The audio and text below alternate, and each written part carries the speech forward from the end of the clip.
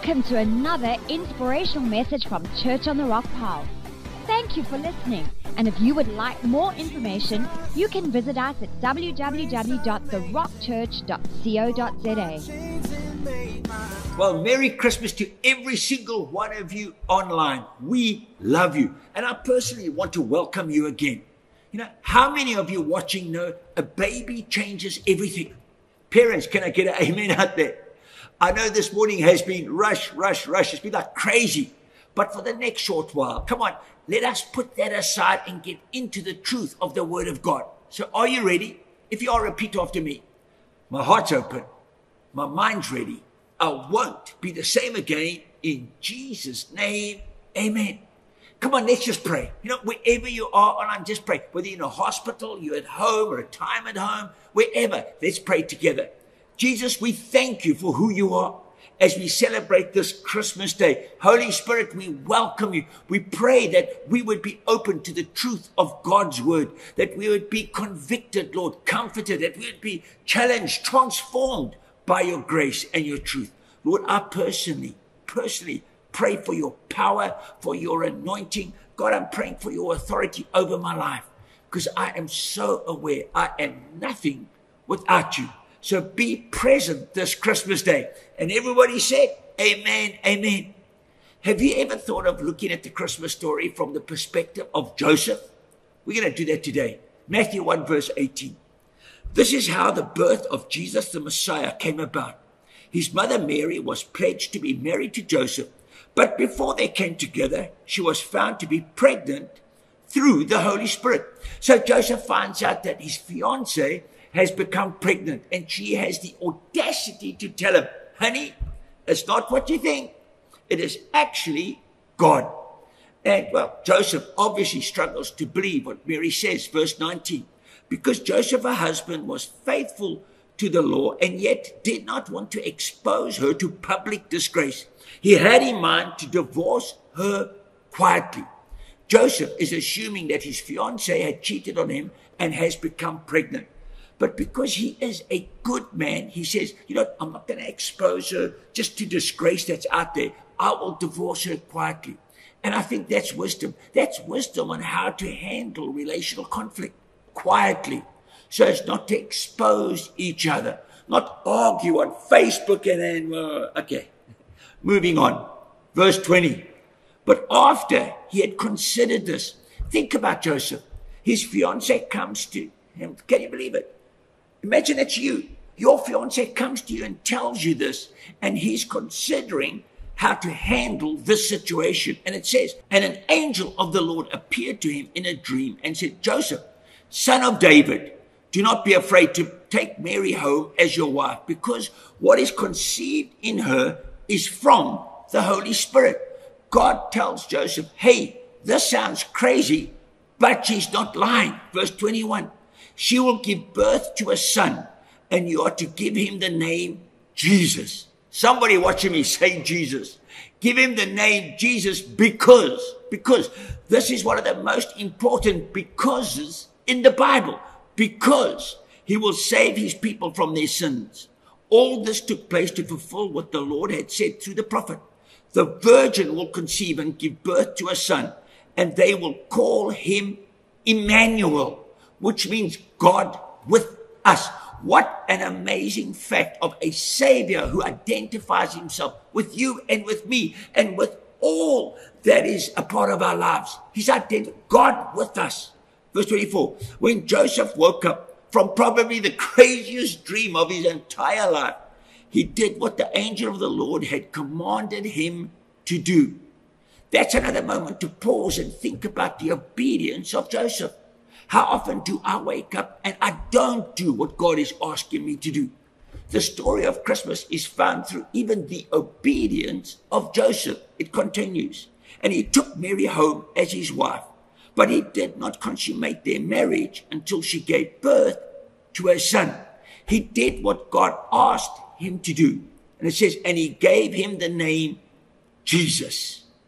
A baby changes everything. I'd heard that so many times before I had children, but I really did not understand the power of that statement until I actually had them. Parents, do you remember all the ideas that you had, how you would parent before you had them, that is? I remember judging parents in restaurants. I mean, did you do that? Judging parents in restaurants with their toddlers screaming, watching them give their kids an iPad. Oh, we're not going to do the screen time, We're not going to use iPads. And then you have your own and you try to eat out and you want to stay longer than just the starter. Here, sweetie, here's Bluey, and you're going to watch Bluey because Daddy wants his dessert tonight. Any parents watching, going to give me an amen? A baby changes everything. I remember when Jared was born, that's our eldest son. As soon as I saw him, my tear ducts were just activated. I saw this little baby and there was this incredible sense of unconditional love. Instantly, I would do anything for him. It didn't matter what he did. I was going to love him. And then that overwhelming, terrifying feeling. It's a humbling, that humbling moment of leaving the hospital because you are so aware that you have no idea what you're doing. Then the second one is born, Kaylin. And we still had no idea what we were doing. The babies changed everything in Jan and my life. It changed everything about my life. The way that I drove, the routine in the morning, the routine at night. It changed the way I slept. Parents, can you give me an amen? If you had a baby, it changed what's on your fridge and what's in your fridge. It changes your pantry, your house layout, the rooms in your home, the volume level in your home. Shh, shh. It changes the movies that you watch and the music that you listen to. There's the soundtrack of Sing 2 that is now like a loop in your brain going around and around. When Jan and I had our first baby, it changed everything. And the same with the second, although I'm not complaining. While a baby changes everything, may we consider the life of Joseph. That baby changed everything in his life. In fact, it changed all of humanity. But it changed Joseph's life in a way that no other dad has experienced in the history of mankind. His fiancée came to him and says, hey, I'm pregnant. And it's not yours. And it's hard for me to explain. But it's not what you think. It's God's. And he struggles with this conversation. But God shows up and tells him, Joseph, it's true. Your fiancée Mary is going to have a son. But Joseph, I've already given him a name. I'm sure if I was Joseph, a part of me would say, if this is all happening, can I at least get some ownership? Can we call him Joseph Jr.? Why is it that God had already named him Jesus? Why didn't he leave it up to Joseph? I mean, can you imagine if God did that and Jesus is born and Joseph turns to Mary? You know what?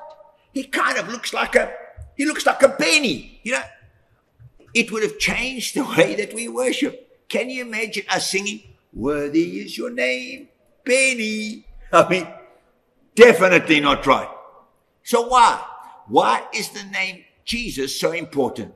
Why did the angel of the Lord tell Joseph, you're to name him, and it's really important you to name him Jesus? It says, because he will save his people from their sins.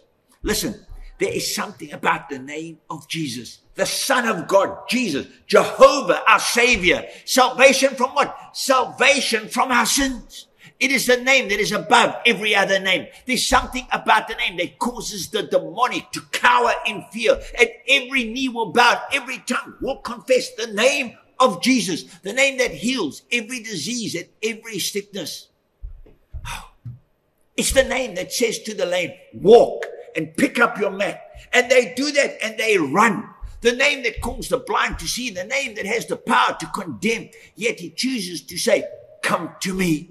There's something about this name, the author and the finisher of our faith, the name that was slain before the foundation of the earth, the Alpha and Omega, the cornerstone, our deliverer, the high priest, the head of the church, the Holy One, our Redeemer, the resurrection and the life, the rock on which I stand, the Lion of the tribe of Judah, the Rose of Sharon, the bright and morning star. There is something about that name, the name that no one came to the Father but through the name of Jesus, the name of Jesus that is King of of Kings and Lord of Lords. It's the name that sticks closer than a brother. It is the name that has saved you and has saved me from our sins. There is something about the name of Jesus. Come on, today, can we celebrate right now, wherever you're sitting at home, wherever you are, right now, celebrate the name of Jesus, the name of the Son of God. Just a couple of seconds, he gave this name to his Son, Jesus.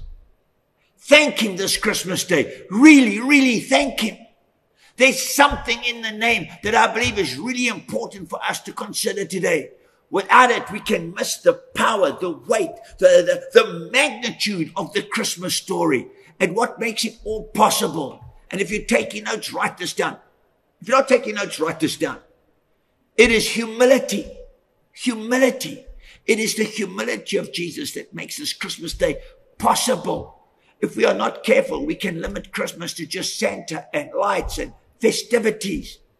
And I'm all for that. I really am. I love it all. I act like a 10-year-old around Christmas. I cover the outside of my house in lights, I have Santa in my window. We have a big collection of Christmas snow globes. But if we're not careful, we can limit this Christmas story to the shadow of the realities of Christmas. Because it is humility that allows me to begin to marvel at the power of Christmas. It is humility that opens my eyes to just how dead I was to my sin and how good the grace of Jesus is.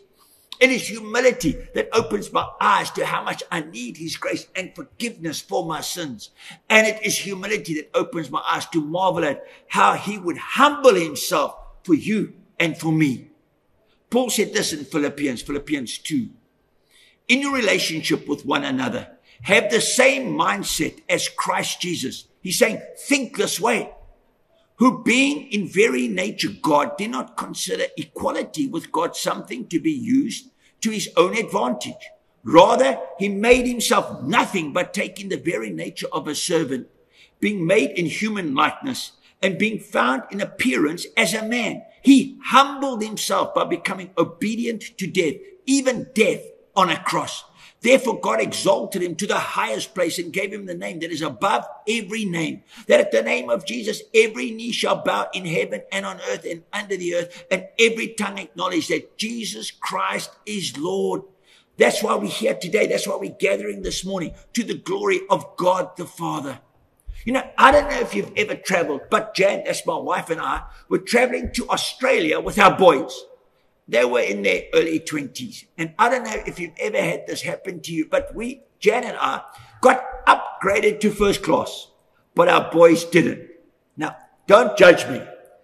If you're like me, I'm thinking, I belong in first class. Yeah, man, this is great. I turned to my boys and I said, have fun in row 72, C and D. What I didn't do is think, you know what? I love and appreciate my boys so much, I'm going to walk back there to the person sitting next to them in 74 B and D and say to them, hey, would you mind changing seats with me? You can go sit in first class. I just can't bear to think of not sitting next to my sons for the next 16 hours. Are you sure you want to do that? I mean, don't you have fully laid back seats back there in first class? I do. But I just want to be next to my boys. I don't mind sitting here pressing the recline button and actually going forward instead of backwards. They were going to serve filet mignon for dinner there, but I don't mind eating here. What you've got, stewardess? What's for dinner back here? Well, we're actually out of all our options. The only option left is vegan option. What? That shouldn't even be an option at all. Okay, I'll suffer through this meal. Drinks were for free in first class. I don't mind paying back here. They gave everybody iPads to watch up there. I think I can see a little TV screen coming out of the seat in front there. What's that? Stewardess, can I have some headphones? She tells me, they're in the seat pocket in front of you. And I look and it looks like a bit of string. I mean, use this to listen to a movie. You didn't and wouldn't see me do that. I'm not giving up my first class seat just to sit next to my boys. Folks, this Christmas, may we remember that we live in the grace and the goodness of God because Jesus humbled himself and gave up his status. He took on the form of a man, fully God and fully man, willing to not show up in glory, but be born in a poor family, in a shed, in a manger. He grew up in a no-name town, walked the earth facing the same opportunities to sin that you and I face, yet he did not sin. He started his church, which he chose you and me to be a part of, humbled himself to take our place on the cross. And it all started on a Christmas day, the day he chose to be born to mankind. Isaiah said that you can call him wonderful because he is wonderful. You can call him counselor because he is the one that can guide you. You can call him mighty God because there is nothing he cannot do. You can call him everlasting Father because he is the one who has no beginning. He has no ending. And you can call him Prince of Peace because he comes to you to give you peace. That is our Jesus. Isaiah 6:9 says this, for to us a child is born, to us a son is given, and the government will be on his shoulders, and he will be called Wonderful Counselor, Mighty God, Everlasting Father, Prince of Peace. This baby that changed everything. He is called Wonderful, which is the name that speaks of one who is out of the ordinary, of God as being unique and different. He is the marvelous one, the astonishing one. 1 Samuel 2:2 says, there is no one holy like the Lord. There is no one beside you. There is no rock like you. If you feel you are bored with your life, then look to the Lord Jesus Christ. There is no one like him. There is none beside him. Jesus puts the wonder of it all back into your life. You know, someone asked a guy called Gypsy Smith. He was an old-time Pentecostal preacher. Why he seemed so happy all the time being a Christian. And he said, I never lost the wonder of it all. May we never lose the wonder of it all. He is called Counselor. The name speaks of one who can give you guidance and direction. Isaiah 28:29 says this, this also comes from the Lord of hosts, who is wonderful in counsel and excellent in guidance. A counselor is someone you can turn to for help and advice. And Jesus is the supreme counselor. He will guide you as you read his word. He will speak to you when you're on a place where you need leadership. You can get advice or listen to the opinions of others. You can do that. But there's only one, the true counselor that is there that will help you through each and every day so that you can face your tomorrow. He is called Mighty God. As counselor, Jesus can tell you what is right, but as mighty God, he can empower you to do what is right. He is mighty in his presence, mighty in his provision, and mighty in his power. He is mighty in his perception of everything. Listen to me. As long as we have Jesus, there is hope. As long as we have Jesus, there is help. As long as we have Jesus, there is healing. You've got to know, because nothing is impossible with God. For the hopeless, he is the mighty God. Mark 10:27 says, Jesus looked at them and said, with man, this is impossible, but not with God. All things are possible with him. He is the everlasting Father. He is the one from eternity past that has entered into a relationship with man. He is not some distant God that man cannot know. He is the Father that loves and cares for his own. We read in Psalm 68:5, a father to the fatherless, a defender of widows is God in his holy dwelling. He is always where you need him to be, when you need him the most. He is called the Prince of Peace. He is the one who will fill your life with peace and assurance. He will not leave you all by yourself without comfort. He will come to you and help you. He will love on you. And I want you to know that the peace that Jesus gives to you may not keep you out of a storm, but it will help you stay calm in the middle of the storm that you are going through. When Ronald Reagan was first elected governor of California, it was 1968. He had to face big decisions on abortion, the death penalty, taxes, budget deficits, and all the other things that faced the governor at that time. One of his team told the story of how one afternoon he pushed open the door to Reagan's office in time to see him take out a small bottle and place it to his lips and take a few quick gulps. Ronald Reagan noticed him and held the bottle up near his face so he could see it. It wasn't alcohol, but it was medicine for upset stomachs. He said, my stomach has been killing me and I have to drink this several times a day.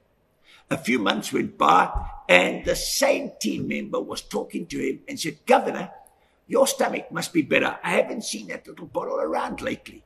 Reagan looked at him and said, when things were getting worse a few months ago, I kept looking over my shoulder for answers. Where I should have been looking was up. I should have been looking up. That's when I found peace for my stomach. And we are told in Psalm 4:8, in peace I will lie down and sleep. For you alone, Lord, make me dwell in safety. Isaiah 26:3 tells us, you will keep in perfect peace those whose minds are steadfast because they trust in you. I want you to understand something about that little baby in that manger 2,000 years ago. The world needs him. If you are hurting, you need him. If you are hopeless, you need him. If you are helpless, you need him. If you are heartbroken, you need him. He came for you. And one day he will return to this earth. One day he will reign on this earth. Today his kingdom is internal. It is in the hearts of his people. One day it will be external on the throne of this universe. He'll be there for all to see. One of these days, that little baby who came to a cradle will come to a crown. That little baby that was laid in a manger will sit on a throne. That little baby that was given gifts by the wise men will be given the universe by his heavenly Father. Because that little baby came to change everything. Because of him, we can face tomorrow.